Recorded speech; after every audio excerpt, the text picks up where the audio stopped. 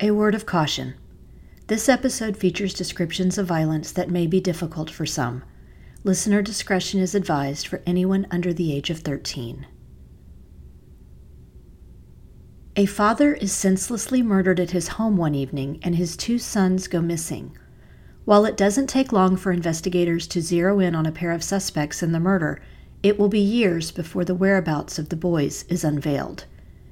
A 20-year-old vivacious young woman sets off one morning in 1982 with a list of errands, but only makes it to one.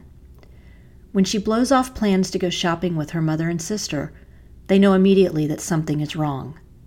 It's been 38 years, and there has still been no sign of her. Both of these crimes took place in Wilkes County in North Carolina, and they've made an impact on a community where people once felt so safe. We also have an update about a missing persons case we featured from South Carolina in a previous episode.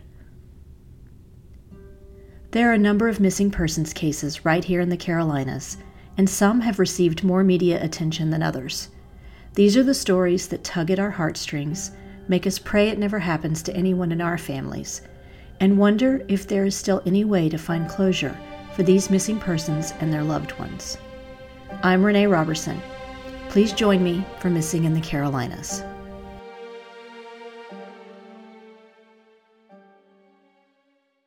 First, I'd like to talk about Gavin and Gary Siddon Jr., two young brothers who went missing on July 21, 1982, from the community of Trap Hill in North Carolina. On that evening, the boys' father, Gary Patrick Siddon, a local store owner, was shot twice with a shotgun outside of their mobile home. His two sons, Gavin, who was 10 years old, and Gary Jr., who was 15, were nowhere to be found after the shooting. Investigators found a pair of orthopedic shoes belonging to Gary Jr. about a half-mile from the crime scene. The boy needed the shoes to keep his hip in place after an accident he'd been in a few years earlier. The two people suspected in Gary Sr.'s murder, Tony Siddon, who from some reports was a cousin by marriage, and his stepson, Anthony Ray Blankenship, could not be found in the days following Gary Sr.'s death. No one knew where the boys had gone, but it didn't look good. From what I read in a 1984 newspaper article that ran in the Charlotte Observer, the murder occurred as part of a family feud. Tony's stepson, Anthony, who was 15 at the time, got into some sort of argument with Gavin and Gary Jr., and things escalated. Tony and Anthony left the area before they could be questioned about the murder or the whereabouts of the boys. After living in a few different states, they eventually turned themselves in and confessed to Gary Siddon's murder in September of 1983. But they still would not give any information about the whereabouts of the Siddon sons at that time. Tony Siddon and Anthony Blankenship went on trial and were both convicted in the murder and sentenced to life in prison.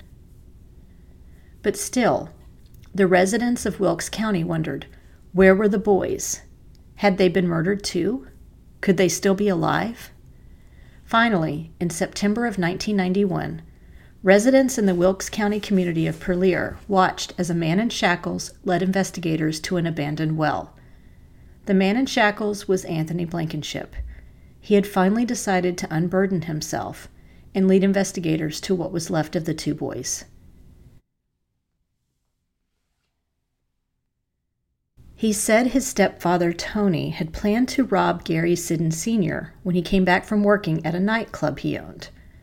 After parking their car on a logging road near the mobile home, they waited, armed with weapons. When Gary didn't return, they walked up to the trailer and looked inside a window, where they saw Gary asleep on the couch. Not long after, the two sons arrived home, and they were forced into the mobile home with their father at gunpoint. After leading Gary Sr. and his two sons outside, Tony Siddon wrestled over the shotgun he was carrying with Gary. He then shot Gary in the neck, stealing his wallet and the $300 in it. Anthony said they then forced the two boys in the trunk of their car, and Anthony thought they were going to leave them in the woods somewhere until he and his stepfather could escape. He thought wrong. The two men drove for a bit before stopping the car on a dark country road. Tony ordered the two boys outside of the car, executed them, and then drove away. He and Anthony hid out in Spring Lake near Fayetteville for a few days.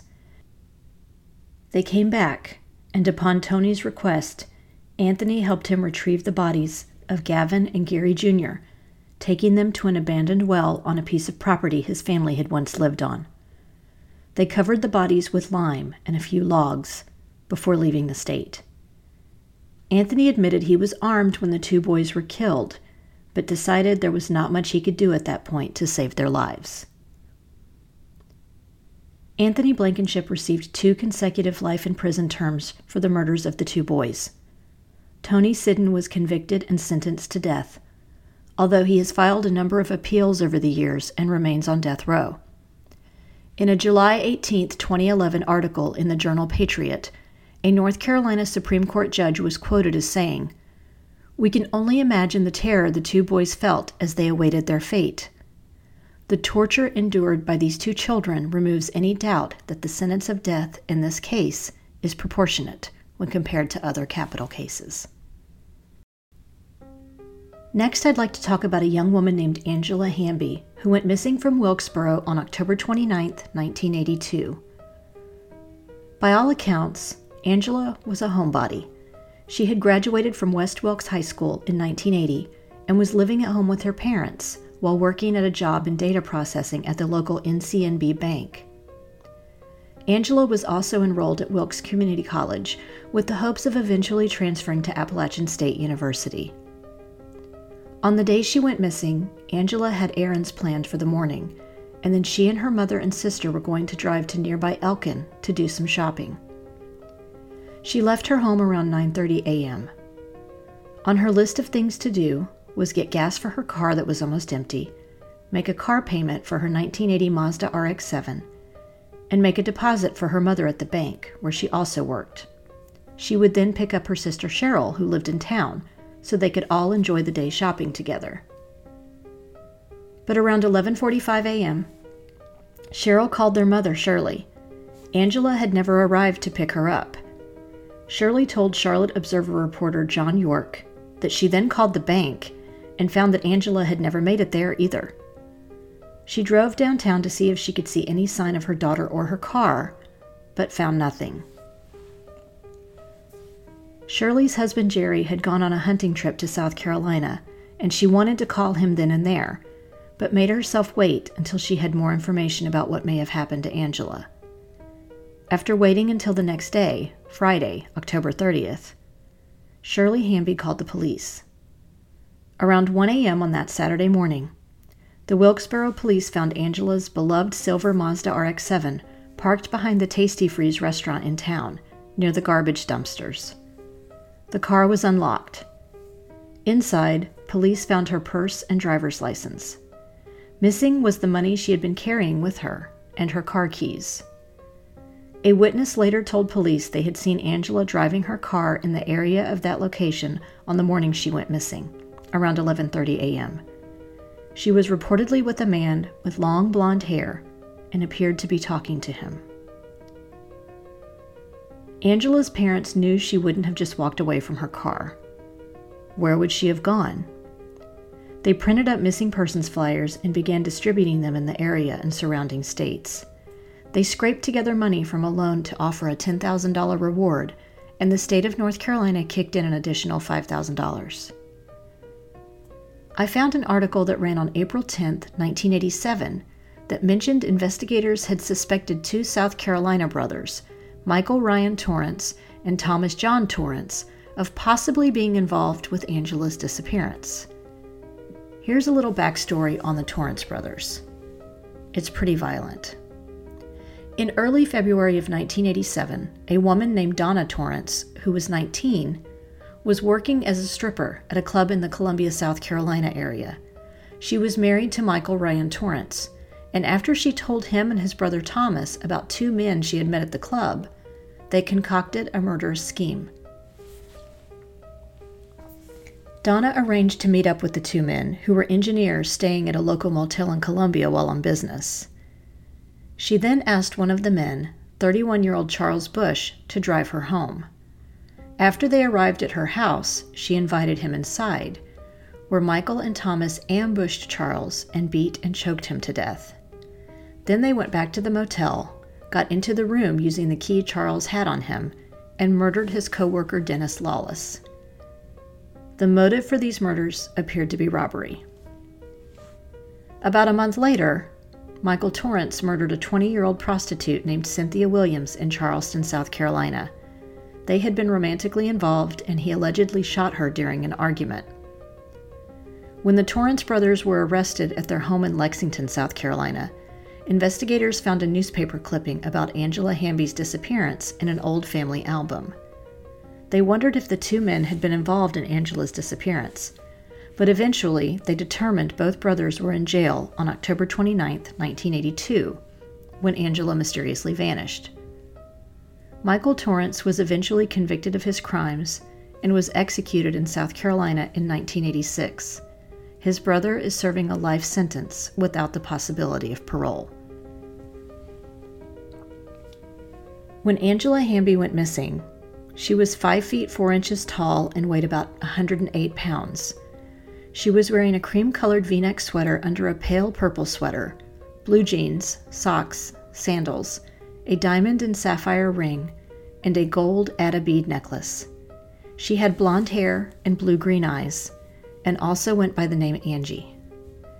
Anyone with information on this case should contact the Wilkes County Sheriff's Department at 336-838-9111. While we're discussing Wilkes County, I want to bring up another missing person from that area, but in this case, the missing person is a suspected murderer. We covered the case of Sherry Hart and the man accused of pushing her off a cliff, Richard Bear, in Episode 12, North Carolina Cases Featured on Unsolved Mysteries. Here's a clip about the case. I'd like to talk about Sherry Hart next. Her case was featured on Unsolved Mysteries on December 1st, 1995. Sherry was a recently divorced 24-year-old young mother who had moved back to live with her parents in West Jefferson, North Carolina, when she went missing after an evening out in January of 1984.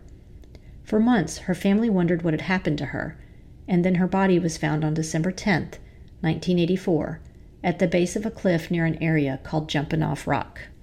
Investigators received some tips about Sherry's murder after a $5,000 reward was publicized. They discovered two local men named Richard Bear and Jeffrey Burgess had met up with Sherry the night she went missing and talked her into cruising around town with them. At some point during the drive, Richard made a sexual advance towards Sherry that she rebuffed. Jeffrey told investigators that Richard struck Sherry on the back of the head with a pistol and had Jeffrey drive them to the nearby Jumpin' Off Rock. Richard then dragged Sherry out of the car and pushed her off the cliff, where her body was found all those months later. Jeffrey said Richard threatened to kill him and his family if he told anyone. Both men were arrested, but before they could stand trial, Richard Bear simply walked out of the Wilkes County Jail when the jailer wasn't paying attention. That was on July 17th, 1985. Because Jeffrey was supposed to testify against Richard at the trial, he was released from jail and never served time for his role in Sherry's murder. He passed away in 2012 after serving time in and out of jail for various drug charges. To this day, Richard Bear has never been captured. But investigators say Bear's sister romanced a guard at the Wilkes County Detention Center and convinced him to look the other way while Richard Bear escaped. That was June 30th, 1985, more than 30 years ago, and Richard Bear is still on the run. No one has ever served time for Sherry's murder. The most fascinating thing about this case are the rumors that have persisted over the years that Richard has frequented his hometown, even dressing up in disguise.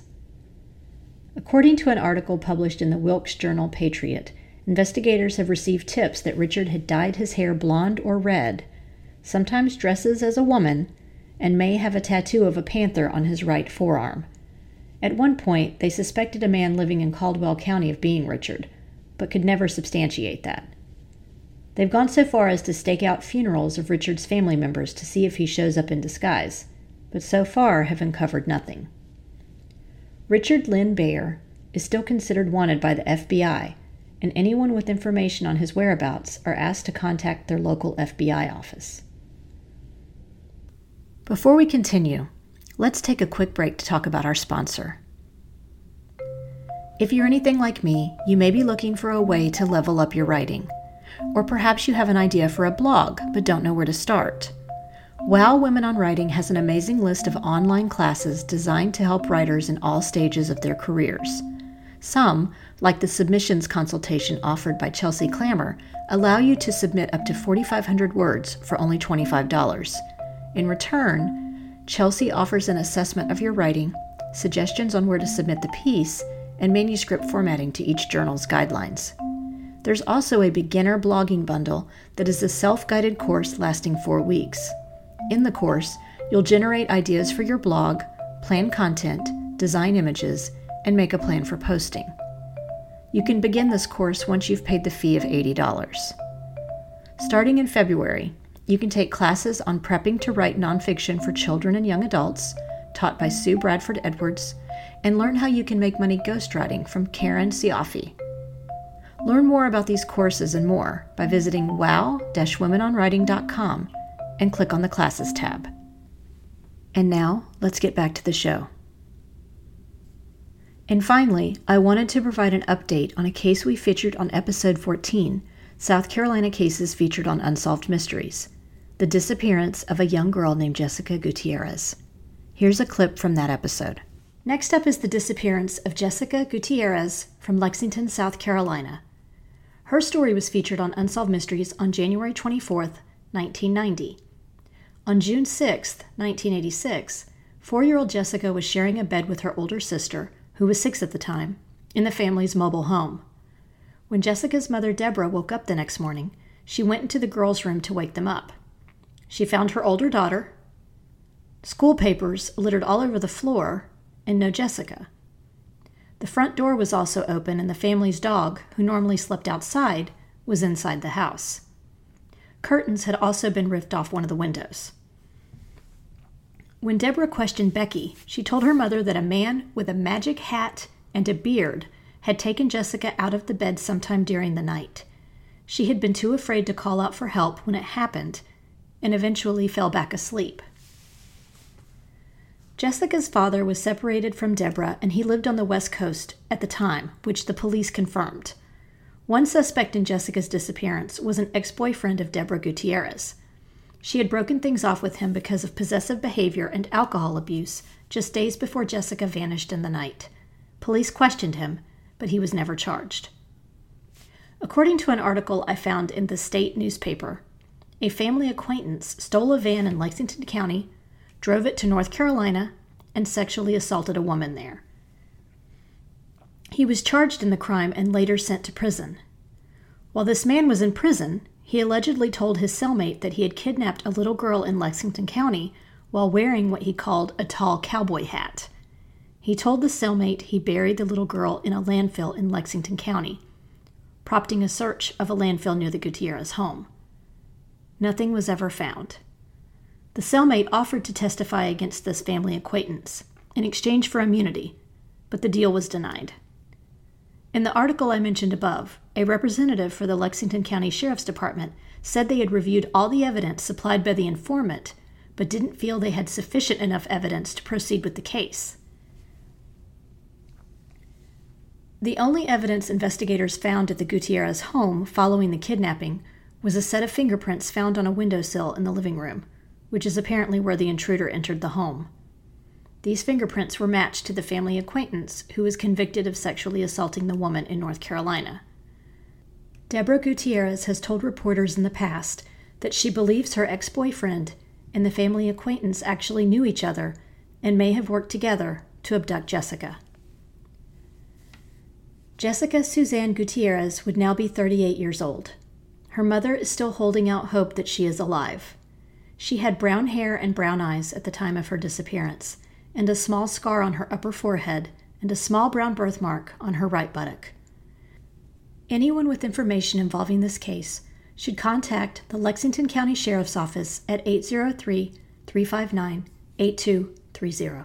Earlier this month, police in North Carolina announced they'd arrested a man named Thomas Eric McDowell age 61, at his home about 20 miles north of Raleigh. He was charged with kidnapping, murder, and burglary in the case of Jessica Gutierrez. Authorities have said he was living in Lexington at the time the little girl went missing in June 1986. According to the Lexington County Sheriff, Jay Kuhn, this past September, the police in Lexington announced they were revisiting this case, interviewing more than 125 people and reviewing about 3,500 case files. In an interview with the state newspaper in South Carolina published on January 8th, Jessica's mother, Deborah, said she had long suspected Thomas McDowell of being involved. When he was convicted of sexual assault in 1987, his fingerprints taken matched a set of prints lifted from a window at the Gutierrez home after Jessica disappeared.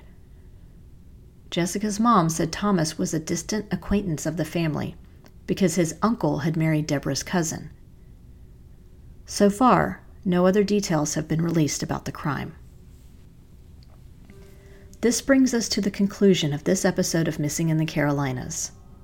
If you enjoyed this episode, please do me a favor and give it a 5-star rating wherever you listen to your podcasts.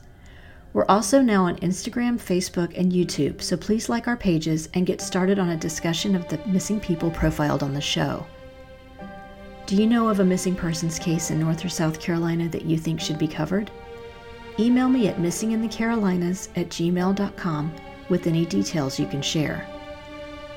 And don't forget to check out our sponsor, WOW Women on Writing, and the great programs and writing contests they have to support writers at wow-womenonwriting.com.